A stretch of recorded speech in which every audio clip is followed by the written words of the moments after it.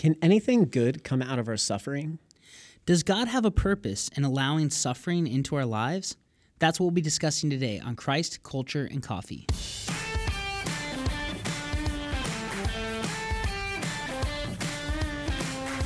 This is Christ, Culture, and Coffee, a podcast designed to help equip Christians to be able to defend their faith and be confident in their faith. Hello, welcome to Christ, Culture, and Coffee. Today, I'm your host, Robbie Lashwa, and I'm here with my co-host, Tyler Hurley. Yes. Yeah, so we're excited about today's show because we have a very special guest on with us. Today we have Dr. Clay Jones on with us. He's Associate Professor of Christian Apologetics at Talbot Seminary. He's also the chairman of the board for Ratio Christi. You might have read his book on why God allows evil. If you haven't, you definitely need to get it, and we're going to be putting out some links to go and buy that. Yes. But his book is called Why Does God Allow Evil? Compelling Answers to Life's Toughest Questions. And in addition to that book, he has a forthcoming book that's going to be called Immortal, The Inescapable Desire for Eternal Life and How It Drives Us. And those are both with Harvest House, and you can be looking for his new book coming out somewhere between November and April. But Dr. Jones, really grateful to have you on the show today. Well, it's my pleasure, Robbie and Tyler. Glad to be with you. In addition to all that you've done, I just want to personally thank you. Over this past year, Dr. Jones has been really gracious in mentoring me and a group of other guys who graduated from the apologetics program at Biola. And it's just been fun getting together with you and Skyping and having prayer requests, Clay. So I just really appreciate you and all your ministry. Well, thank you, Robbie. I'm pleased. That whole idea was yours, of course, because you're the one that asked me initially, would you mentor me? And I thought, well, okay. And so I got some other guys in it, and it's turned out to be a big blessing for me personally, and I've enjoyed the process very much. Well, I definitely have been blessed through it too, so thank you so much for that. Now, Clay, you were also a pastor at a couple of large churches in the past. Yes, and so yes, I was. Yeah, we'll deal with that, and again with today's topic on suffering and why God allows it into our lives. Sometimes we have people on, and they're professors, but it's important, I think, to mention that you are definitely a professor and you're writing on these issues and teaching, but you also have pastoral experience with people that are going through a hard time. Oh yes, as I say in. As I mentioned, Robbie, starting tomorrow, I'm going to start doing a series on my blog on how God uses suffering. And I'm going to mention, as a matter of fact, in the first blog, that, I've seen hundreds of people. I've seen lots and lots of people cry, probably hundreds. And being able to minister to people in their real life hardships, where it's not just simply an armchair analysis of the things, is really a benefit. Mm-hmm. Yeah, definitely. Well, and that's why I appreciate you, because you have real life experience with this, but you're also very, very intelligent on the problem of evil, why God allows evil, and even what God's doing through evil in our lives and what his purposes are behind that. I think a lot of times we just want to avoid evil, but you've taught me so much about how suffering can influence our future and our eternal perspective, and how it can inform our lives as we're going through a hard time here and now. And so I guess that leads us to our first question. Clay, why does God allow evil into our lives? What's his purpose behind it? What are things that he can do that benefit us here, but also into eternity? Well, why does God allow evil in our lives is a little different than why he allows evil in general. But in general, he's allowing evil because he created beings that have free will. He wanted to create creatures that have free will, and you can't create a creature and give that creature free will without allowing them to use it wrongly. And of course, that's my whole book is about that. But when it comes to why he allows evil in our lives and suffering, is he's accomplishing a whole bunch of different things. One of them is, well, I'll just give you three right off the top of my head. He is purifying us through suffering. Suffering purifies us. And suffering also, God brings suffering into our lives to protect us from further harm. He did that with Paul, for instance, when he gave Paul a thorn in the flesh. gave Paul a thorn in the flesh to keep them from becoming conceited. Paul says that, of course, straight out. So he uses suffering sometimes to protect us from further sin and from harm that we might come into. And then he also uses suffering to prove that we really are his servants, and prove us to men and angels, to humans and angels, that we really are his servants. And that's eternally valuable knowledge that he's trying to show all of creation, that we are worthy of inheriting the kingdom of God. Interesting. So he's proving to, I remember from class where you mentioned this, and in your book talking about how he's proving to angels specifically who we are and that we're worthy. Can you elaborate a little bit on that? Well, I mean, the question is, the Scripture says, that he is actually doing that in 1 Peter, but that he's going to demonstrate to the world that we are worthy. But the key of the matter is, God knows our hearts. That's not, our hearts, of course, are not a mystery to God. But how do other people know whether we really are worthy inheritors of his kingdom? How do others know that information? And I'll tell you, one of the things is that happens through suffering, because as you continue to honor God through suffering, it demonstrates to the world that you are worthy of being an inheritor.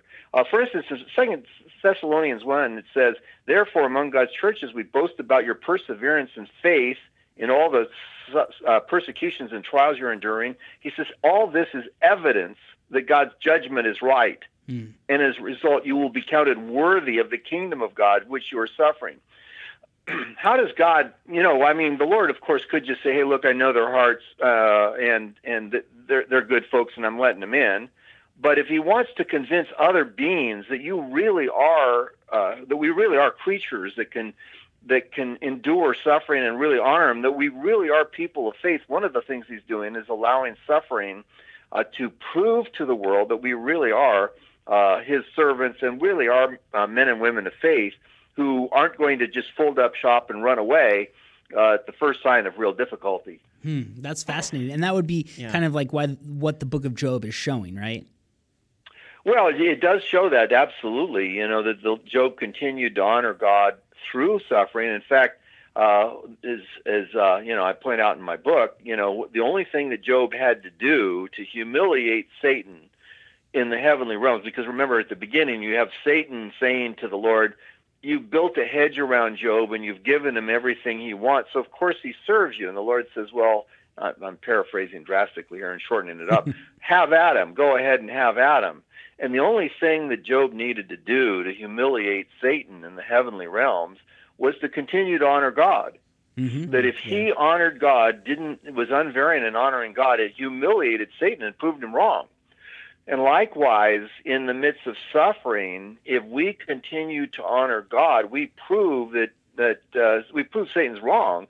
In other words, that there are people that will honor God, that we are servants who will honor him, even when it looks like it will result in our suffering and maybe even sometimes in our death. Because, of course, throughout the world right now, we have people that are being killed for their belief in Jesus. And that proves to the world that they're really, and to angels and to everybody else that's watching, proves to them that these really are worthy of the kingdom of God. Yeah, that is just so interesting. It's a different perspective on evil, because our kind of our knee-jerk reaction is when we experience suffering is to alleviate the suffering and get away from it, right? But God can be doing something. That's right. But we need to realize, you need to understand that God is using suffering for your good. You just asked about proving it. For instance, in 1 Peter chapter 1, it says that though now you may be grieved by various trials, he says this has happened so that the genuineness of your faith will be tested. And it'll be found to result in praise, glory, and honor at the revelation of Jesus Christ. The trials test the genuineness of our faith, and they prove that we really are valuable and honorable servants of the Lord, even in hardship. And this is valuable knowledge for the kingdom, because of course, and you know what I think about this, Robbie, is that God's giving us the kingdom, that we are actually going to inherit the kingdom forever and ever. And he's honestly looking for beings that he can say, look, they're worthy to inherit the kingdom. Well, and he has to do that, right, to appease his justice. He can't just frivolously give things away. Like, we do need to be worthy to inherit it.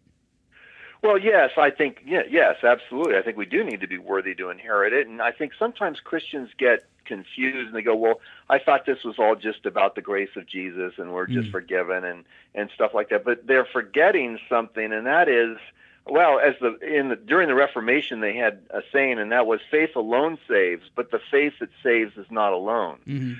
The people who really are saved are going to live different lives, and people who really do believe are going to be able to stand up to suffering and say, you know, I don't know what's going to happen here, but as even though he slay me, yet will I serve him.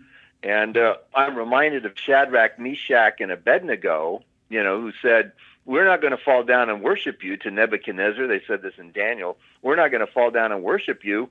He says, and the Lord will deliver us. But then here's the key words. He says, but if not, we're not going to worship you. In other words, whatever happens, just let's be clear here.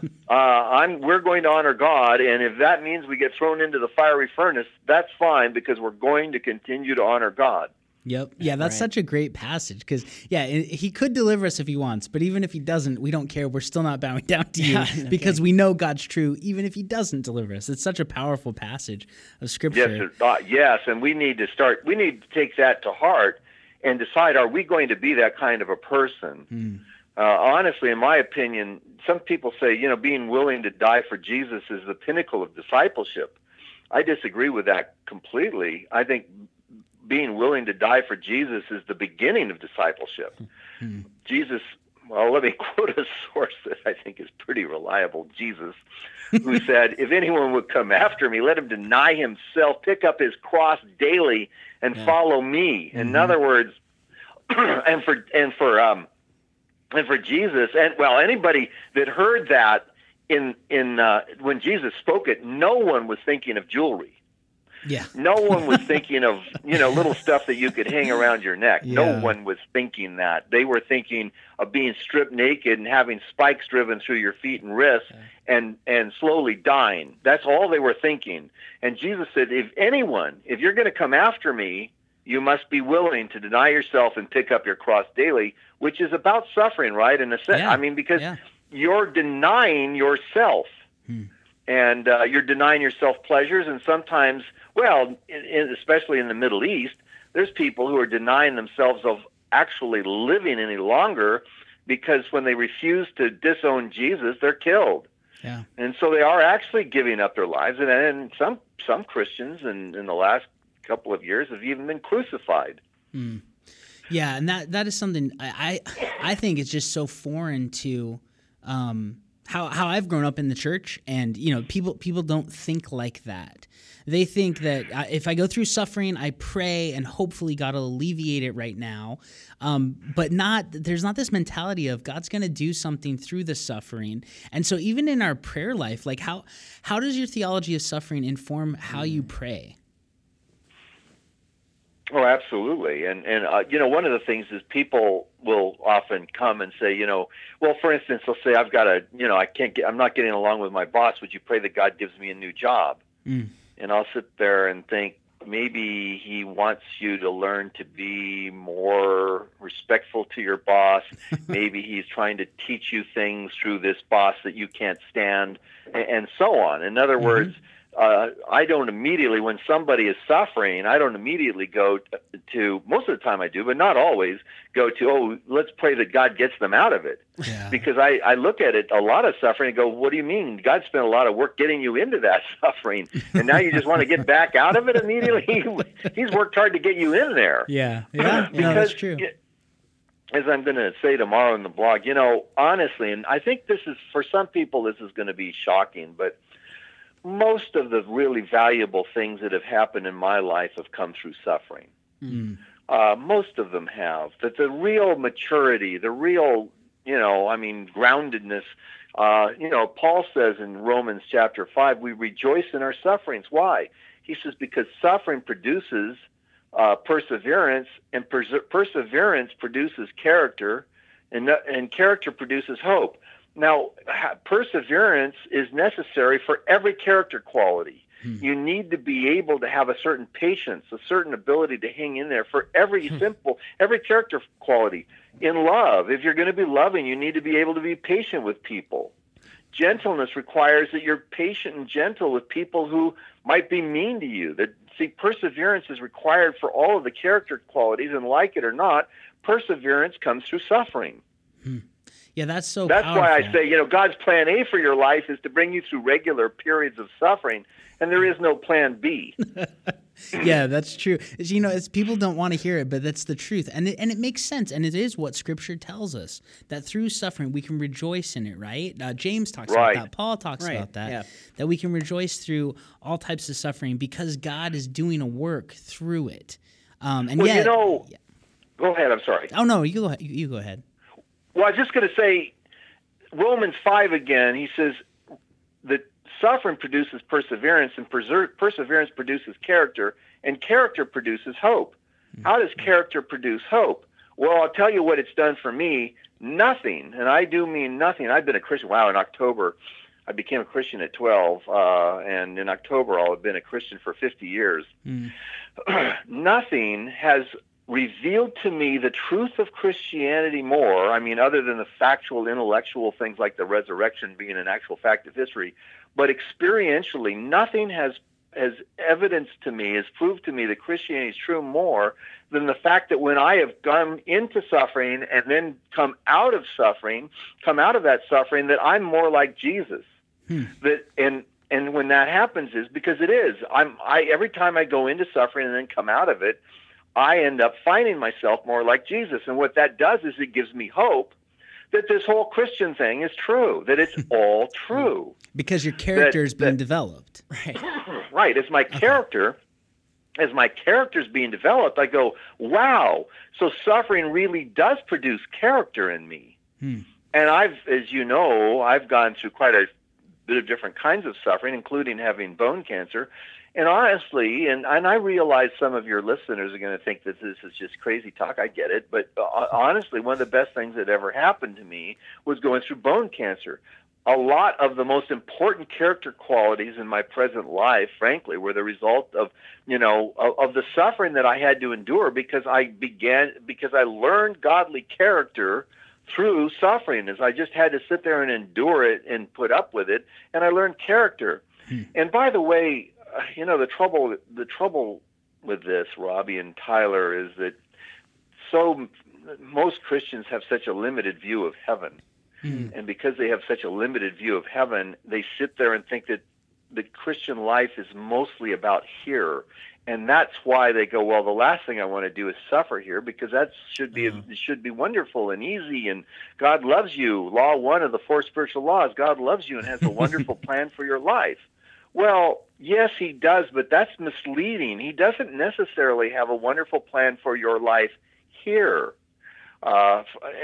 Mostly he does, but not always. And I'll just give you one example. If somebody becomes a Christian in Egypt that was formerly Muslim, and his daughter is abducted and raped and forced to sign a confession to Islam, and now his whole family wants to kill him, that's not an improved lifestyle here. Yeah.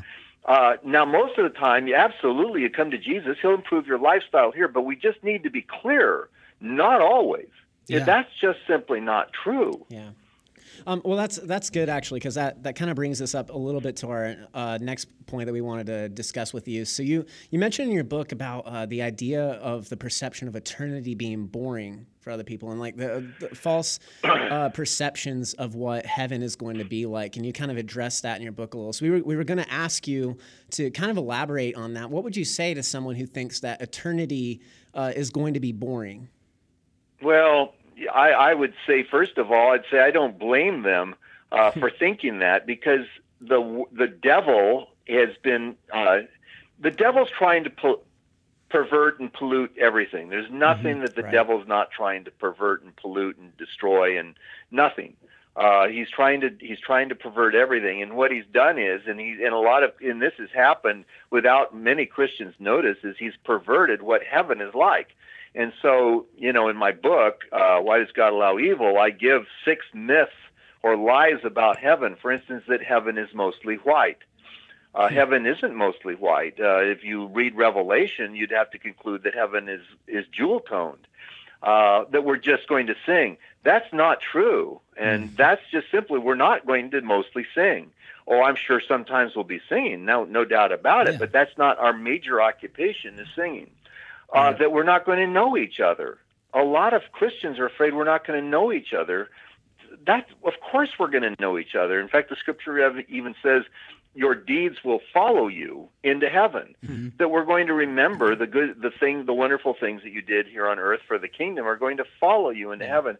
And but see, what the devil's done is he's made heaven look like a place where we're all going to be sitting on clouds and strumming harps and singing choir music forever. Right. Well, that sounds terrible to me. That doesn't sound good. Yeah, so it's not like in the cartoons. So this is a big issue, right? And so that's why I debunk what I call 6 myths about heaven, because we've got to get clarity on this. Mm. And really, our occupation in heaven is not singing; it's reigning with Jesus forever and ever. Yeah, that's our occupation. Is ruling.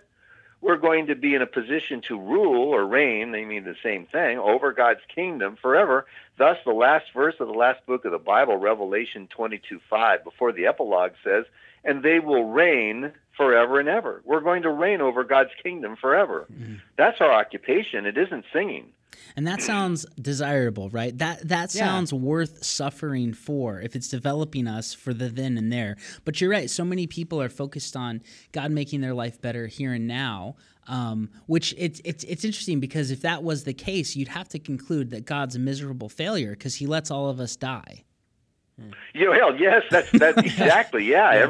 My line, only one thing's going to prevent you from watching everyone you know die from murder, accident, or disease, and that will be your own death from murder, accident, or disease. Yeah, that's right. So, have a nice day with that one. I mean, life's rough. It is. And so, you'd have to basically go, man, the Lord isn't doing a good job of giving us a wonderful life if we're going to watch everyone we know die from murder, accident, or disease.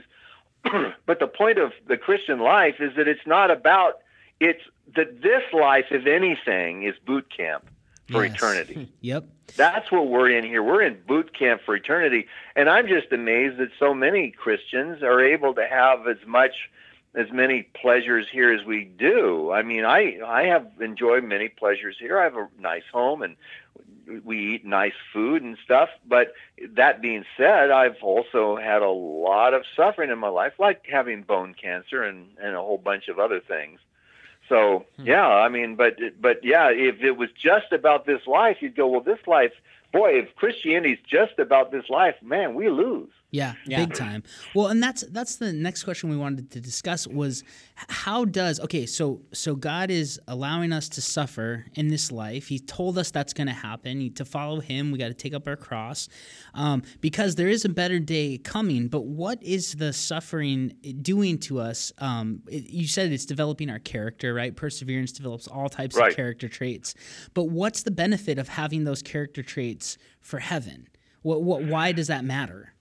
Well, I think that's maybe I used to say $64,000 question, and maybe the $64 billion question. And for me, what's going on is we are being, he's building character into us, which is useful for the kingdom. And he's also building the knowledge of the stupidity of sinfulness into us, where we are coming to the conclusion here that sin is stupid.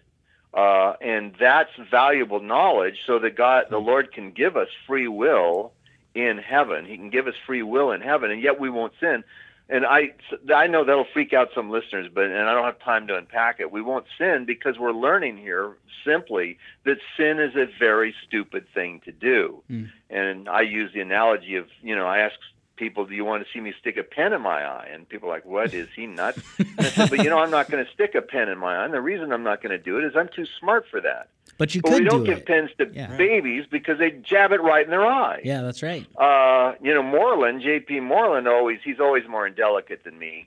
But he says, does anybody want to go outside and chow down on a steaming pile of dog poop? Well, yeah, nobody, but you don't let babies, you don't give a pen a baby, jab it right in his eye, and you don't let creepy crawly babies out near dog poop. Why? They crawl right into it. That's right. They don't know better.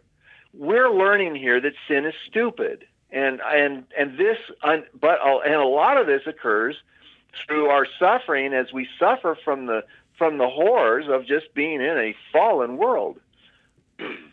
Yeah, that's a powerful image. So, like you're saying, in heaven, and your book really unpacks this. And so I, again, want to just tell our listeners, go buy the book by Clay Jones, Why Does God Allow Evil? It's just awesome. But we will have free will, just like I could right now I'm holding the pen in my right hand. I could jab it in my eye. Like, I have the freedom to do that, but I won't. And I don't think I ever would, right? Because it's not a good idea. It's a horrible idea. Yeah. Well, I don't think you ever would. And as I say, as long as I have the mental capacities that are at least equal to what I have now, I'm never, as long as, obviously if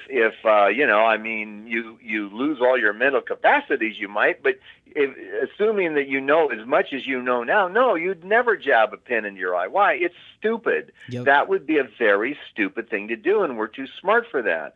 And as we look around at all the sin and all the suffering that's going on planet Earth, it shows us, it's revealing to us the horror of rebellion against God and the horror of sin.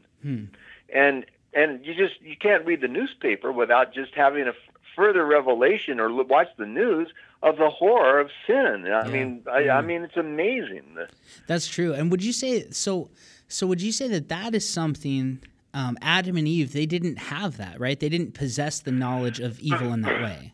That's right. They did not. Well, they didn't have the knowledge of good and evil until they ate from the tree of the knowledge of good and evil. And then when they did that, they plunged us and themselves into a lifelong education of good and evil. They didn't realize the horror of rebellion against God. I think they probably had an inkling. Obviously, the Lord told them, on the day you eat of it, you will surely die. So they had an inkling that you don't want to do it. It's bad. But once they ate from the tree of the knowledge of good and evil, now we're just seeing how bad it is. And, God then kicked Adam and Eve out of the Garden of Eden, which removed them from the rejuvenating power of the tree of life. And here we are.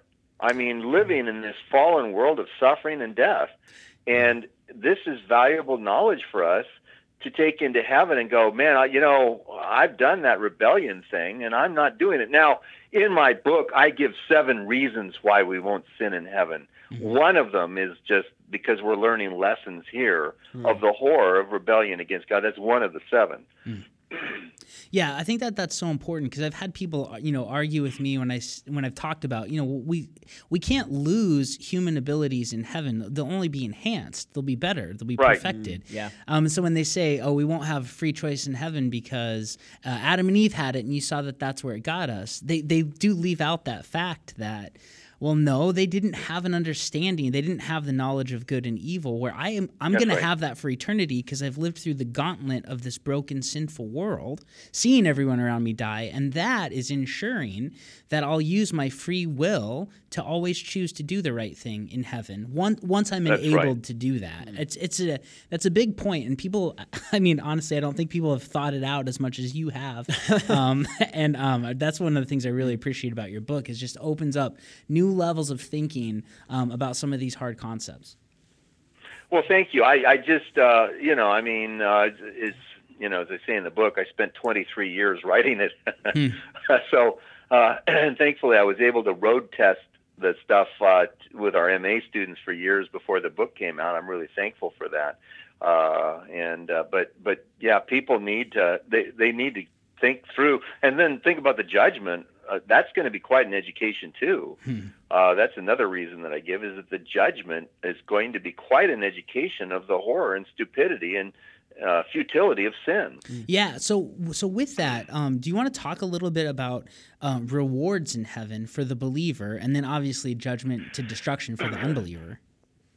Well, start off with the bad news first. Is I think that what we're going to see with the unbeliever is going to be eternally unrepentant, and that's why there's eternal punishment. I give, it's hard to understand without some analogies that I don't think we have time to talk about now.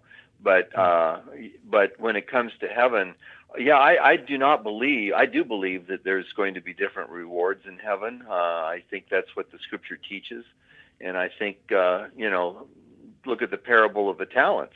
Mm-hmm. I think the rewards often will be along the lines of responsibility, but Jesus said to one servant, he says, "You've been faithful over a small matter, take charge of 10 cities." He gave him 10 talents, and he was able to do well with it. He says, "You've been faithful over taking care of 10 talents." He says, "I'm going to put you in charge of 10 cities." And that, wow, I think there's going to be, Jesus says, he who's greatest among you will be your servant. Anyway, so I do not believe that there's one reward. Now, if you're in Jesus, we're all getting in. Yes. If you're in Jesus, you're not saved by your works. You're not saved by how good you are. Mm-hmm. But if you consider Paul's words in, 1 Corinthians 4, mm-hmm. where he says, or 3, I think, where he talks about building with gold and silver and precious stones or wood, hay, stubble. He says that the judgment day will declare the works, and everybody will see what they've done. And so there's going to be a revelation of what did you accomplish here. But then it says, but he will be saved though, but as through fire. In other words, you're still going to get into the kingdom. That's a gift from God, the grace of Jesus who died on the cross for our sins and was raised from the dead. But you're expected to do well here. Mm-hmm. And and there is something to be lost if you don't. And there's something to be lost if you don't. That's right. Yeah. And so we need to be focused on, serving the Lord. As I said, the Reformation maxim, faith alone saves, but the faith that saves is not alone. Mm-hmm. And we need to be busy with the King of Kings' work and doing His will here on earth as we have the opportunity. And one of the best things we can do is, in the face of persecution and in the face of suffering, is to honor God through it. And as we do that, it honors God and it justifies the judgment of the devil and his angels. And it reveals to the world that we really are qualified to be inheritors of the kingdom who will reign over it forever and ever. Well, how would you say to a listener, how would you encourage people to go through suffering well? What does that look like? Well, I think the biggest, one of the first things is understanding. And like I said, I'm starting a blog/video. I'm giving people a choice between blog or video. Oh, we can watch you now? That's great. They can watch it or they can read it. There you go. Some people won't. Anyway, you get the point. But we're, as I said, suffering, God uses suffering to purify us. He's cleaning us up to be fit inheritors of the kingdom. And He's using suffering to protect us from further sin, and He's using suffering to prove us that we're really qualified inheritors. He's doing all of these things, and honestly, they occur largely through suffering. Sitting on the beach doesn't prove anything other than that you like the beach. Yep. Yeah, well, because I've thought about this a lot. Every human being goes through suffering, right? All of us do. But every... well, here's the key is it's kind of a joke I'm opening up with. Unless you die young and suddenly, everybody's going to go through a lot of suffering, yes. Sure. Well, and with that, so because everybody is going to encounter suffering in their life, and everybody, not depending on if you die or not, but most people suffer and they get through it. Time passes and they go through suffering, but that doesn't mean we're doing it well. So how do we suffer well? Well, I'll tell you, I'll just give you Hebrews chapter 12. Here's one of the principles we need to get a hold of. Hebrews chapter 12. It says, endure hardship as discipline, for God is treating you as sons. So there's just right there one of the very first things that you can do. If you're going through something hard, Hebrews tells us in Hebrews 12, endure it as discipline from the Lord. That attitude of God is working His character into me makes suffering much more bearable. But if you don't understand this, and honestly, Robbie, I'm appalled honestly, it's some of the Christians I run into because that don't understand this kind of thing, like the thing I just mentioned in Hebrews 12. I read Hebrews 12 when I was 13. And when I was 13, I realized, wow, God is going to bring us into periods of suffering to discipline us. Mm-hmm. And when you read 1 Thessalonians 1 and when you read 1 Peter 1 and passages like that, they teach straight out that God is using suffering to purify us and to prove us. And so that knowledge enables you to endure suffering so much better than if you just go, I don't know why God's doing this, Mm-hmm. especially for those, and this is sad, people that think that his intent for them was just to give them some sort of easy life here. Yeah. And that's just simply false. It's not what God's intending to do. He's intending to make you into a vessel that he can set free in his kingdom to do what you want to do forever. Mm-hmm. Yeah, no, definitely. I think that's so true. And like you said, the sad part of it is it's pretty clearly taught in Scripture that that's the plan. I think people miss it. I just quoted a few passages, so I don't see.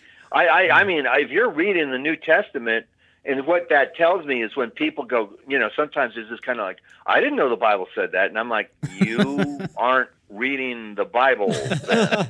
Yeah, no, that's true. It'd be different if I was quoting like from, Habakkuk something, Sure. And they go, well, I didn't know that. Well, not that many people are reading the minor prophets, but to sit there and say, in the epistles of Paul, and you don't know what they say, then that's just a call right there to, Christians, you need to read the Bible. Yes. Yeah. So that you understand God's plan, so that when suffering comes upon you, you're not sitting there and going, why is this happening to me?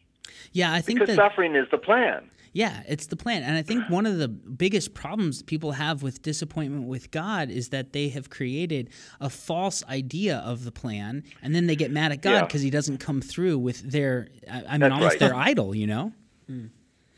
Absolutely. As I'm saying tomorrow, God doesn't promise that you won't die from cancer or heart disease. In fact, you probably will die from cancer or heart disease because that's the way most people die. Yep, that's right. So, we need to, we need to understand this. God didn't promise that won't happen. And partially, I think this is, this is where law 1 of the 4 spiritual laws can be misinterpreted, misunderstood.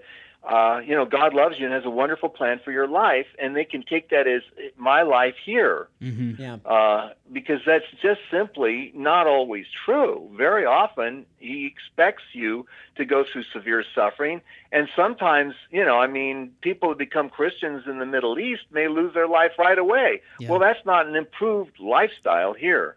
No, it's definitely not. Yeah. How do you think, one of the questions I wanted to ask you about was there is potential through suffering and trials and evil that happens to us to grow in our intimacy with God, to grow. How does that work? Like, what does that look like? I mean, even because you've gone through a lot, how has that worked in your life? Oh, I just, when you feel like when I found, I began to suspect, I increasingly suspected I had bone cancer for months. I increasingly suspected that. And what it did, though, is it drove me to the Lord because there's no place else to go. In fact, people, when they're younger Christians, they're not disciplined enough in their lives so that they might run to other things. They might try to just get out of a situation the Lord's brought them into, or they might turn to alcoholism or drug addiction to deal with their problems. And then the Lord will have to bring suffering in their life until he can purify them of that. Yeah. Because that's not, but I found, when I go through hardship, it draws me closer to the Lord. And I find, people can believe this or not, but when I got cancer, but I'd already been a Christian for 35 years. But when I got bone cancer, I didn't doubt the Lord's existence or love for me for a moment. And I realize some people go, I don't believe that. Well, whatever. I can't convince you of that. Sure. But I'm just telling you, I didn't doubt his. In fact, I felt closer to him. I felt like my walk with the Lord was improved during that. Now, that doesn't mean Jeannie and I didn't cry a lot, and there were a lot of tears at the prospect of my, when they misdiagnosed the cancer, that I was going to be dead. There was some occasions where we had tears streaming down our faces thinking about the prospect of that. But in spite of that, I thought the Lord loved me and that he was in control, and I didn't. But see, because I knew he didn't promise that I'd be healed. So I had to depend on him, and I had to draw close to him and just say, I'll see you in heaven. Yeah. And because that's all there is. And so I found suffering. Suffering brought me closer to Jesus, not farther away from him. See, and that's what's fascinating to me, because it seems like suffering does one or the other to people. People either grow closer to the Lord or they repel from him because they're angry at him allowing it in their life. And I've not found a correlation, by the way, and I haven't, for me personally, found a correlation. And what I mean is, suffering causes some people to draw closer to him. It causes other people to basically abandon him. And I don't see it happening one way or the other, but it does make people make a choice. And what I mean by the one way or the other is it's not like I see most people leaving the Lord when suffering strikes, and I don't necessarily see a majority drawing close to the Lord when suffering strikes. It just seems like some people get farther away from him, some people get closer to him. Now, those who are sincere Christians, really are born-again Christians, they're going to get closer to Jesus. It may take a while, but they're going to get closer to Jesus. I'm talking about just your average human population. Some get closer to God because of suffering. Some get farther away from him. Yeah. Yep, definitely. I think that's something that it does to us. Having the mentality, I think, too, through obviously having your class, meeting with you, reading your book, knowing this stuff before I'm in the midst of suffering has been really helpful to me. Because when you're in the middle of it, you kind of need that stuff to already be present in your life, not to be something you're learning as you're going through an emotionally hard time. And so I'm trying to think through, how do we, as the church, instill this idea into people in our church, get them to understand what the Bible says, teaching them all Jesus has commanded, such as take up your cross daily and follow after me, so that when they do go through suffering, because it's guaranteed that they will, they can stand firm, they can persevere, and their character can develop, and they can have the hope, like you were saying, through their character development. But it's a tough thing to do when so many people seek to avoid suffering at all cost. Well, people need to read the Bible. Christians need to read the Bible. You hear the verse all the time, you'll know the truth and the truth will set you free. But what they ignore, the first part is this. It says, if you abide in my word, then you really are my disciples, and you will know the truth, and the truth will set you free. I'm worried about Christians who don't read the Bible. One of the things I frankly get concerned about is, are they even Christians? Because Jesus said, if you abide in my word, then you are my disciple, and you will know the truth, and the truth will set you free. If you don't abide in his word, the question is, are you even his disciple? And so we've got to get people simply to read the Bible, and then if they read the Bible, they'll be like I say, when I was 13, 14 years old, I knew that God intended to use suffering in our lives as a 13 or 14-year-old. Why? Just because I was reading the Bible. But if you're not reading the Bible, you're going to go, I don't understand what God's doing. I don't get it. Well, stop watching Friends and Seinfeld reruns and Office reruns and read the Bible. Yeah, I think that would do us all better if we watched less Netflix and we would read the Bible more. You bet. Yeah, that would help us out a lot. Well, I thank you so much for being with us today, Clay. This is so rich. I love talking about this issue with you. Again, because I don't know a lot of people who have spent 20 some years developing developing the concept and the theology of suffering like you have. So just really appreciate you and your ministry thank you. at Biola. Well, I guess it's Talbot now. When I went, it was under Biola, but now you're big time and you're under Talbot. Well, Talbot's a part of Biola, so it's all really comes Okay, down well, to the that's same good. thing. I'm always jealous of the new guys going there because I'm like, man, your degree's going to say Talbot. Mine just says Biola, but it's it's the same thing. That's fine. Well, hey, before we let you go, because this is Christ Culture and Coffee, we always ask our guests about coffee and what kind of coffee they like to drink and if they do like coffee. So let us know, what are your thoughts on coffee? Well, my thoughts on coffee are I drink the robust coffee and I drink it black. Yes. So Amen. there you go. Well, that's because you're a I Christian, don't. right? You're actually saved, and that's why. Yes, he drinks it black too. Well, so it's it's further funny. Everybody that I know, I hated coffee growing up, and I think the reason I hated it is because the only time I'd get near it was at church, and they'd have these giant, the like 5-gallon coffee pots, brewing, and the coffee was just tasted terrible to me, and I sat there and went, I hated the idea of coffee, but everybody I knew started drinking coffee. My wife started drinking it. My friends were all drinking it. And one day I sat there and literally decided this is back when I was in the insurance world, and I was going to speak to about 120 insurance agents. And I thought, the only thing they ever serve at these things is coffee. I said, so today I'm going to learn to like coffee. And I said, literally, I said these things to myself. I said, and I'm going to learn to like it black. And there's been no turning back ever since. I like coffee black. And so that's anyway. great. I love it. Yeah, I love it. An act of the will to decide to choose to drink the best drink on earth. That's great. Well, thanks so much for being with us. Hey, if our listeners want to follow you and read more stuff that you've done, where can they go to find that?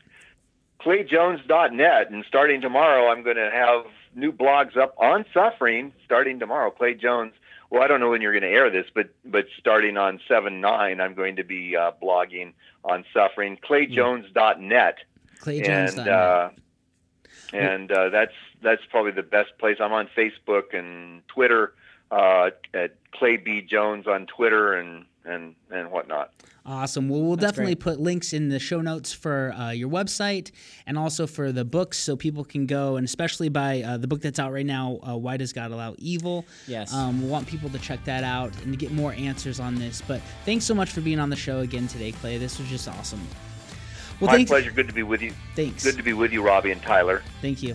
Thank you so much. Well, thank you, our listeners, as well, for being on with us today on Christ Culture and Coffee. Again, our hope here is to equip you to be able to defend your faith and to be confident in your faith so you know why you're believing what you're believing, and you can go out and you can reach your culture with truth. Yeah, and please send us in questions if you have any, whether it's based off of this specific podcast episode or any of the past ones that we've been doing recently, or any questions in general. You can feel free to message that, whether it's through email to christculturecoffee@gmail.com or send us a direct message on our Facebook or Instagram, and we will answer that question for you and try to get back to you and hopefully encourage you and continue to build your faith through what you've learned in the podcast.